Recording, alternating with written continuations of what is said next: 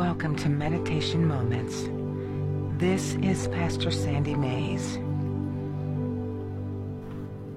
Today we are going to meditate the Word of God for divine health and healing. We are going to apply the power of the Word of God into every organ in our body, every system in our body, every cell in our body, our bones, our joints, our marrow, and allow the power of God to energize, restore, to heal, preserve our bodies. So just relax. Just take a deep breath and relax. And allow the Word of God to work within you, bringing healing and restoration, strength and peace to all of your flesh.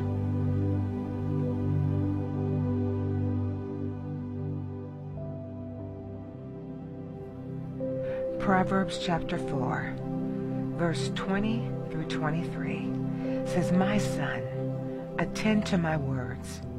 Incline thy ear unto my sayings. Let them not depart from thine eyes. Keep them in the midst of thine heart, for they are life unto those that find them, and health to all of their flesh. Keep thine heart with all diligence, for out of it are the issues of life."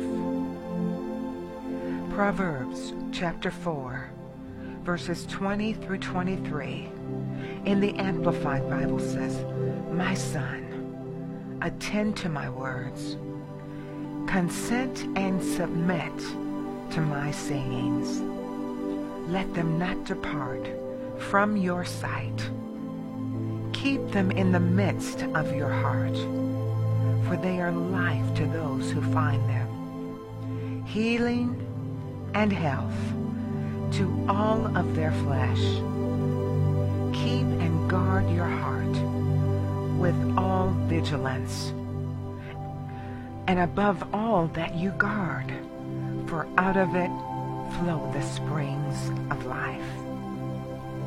Proverbs chapter 4, verse 20 through 23 in the New Living Testament says, "My child, pay attention to what I say. Listen carefully to my words. Don't lose sight of them. Let them penetrate deep into your heart, for they bring life to those who find them, and healing to their whole body. Guard your heart above all else, for it determines the course of your life." Proverbs chapter 4, verse 20 through 23 in the Message Bible says, "Dear friend, listen well to my words. Tune your ears to my voice. Keep my message in plain view at all times. Concentrate. Learn it by heart. Those who discover these words live, really live, body and soul. They're bursting with health. Keep vigilant watch over your heart. That's where life starts." Proverbs chapter 4, verse 20 through 23 in the Darby translation says, "My son, attend to my words. Incline thine ear unto my sayings. Let them not depart from thine eyes. Keep them in the midst of thine heart, for they are life unto those that find them, and health to all their flesh. Keep thy heart more than anything that is guarded, for out of it are the issues of life." Proverbs chapter 4, verse 20 through 23, in the Bible in Basic English, says, "My son, give attention to my words. Let your ear be turned to my sayings.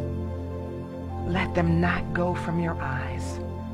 Keep them deep in your heart, for they are life to him who gets them, and strength to all his flesh.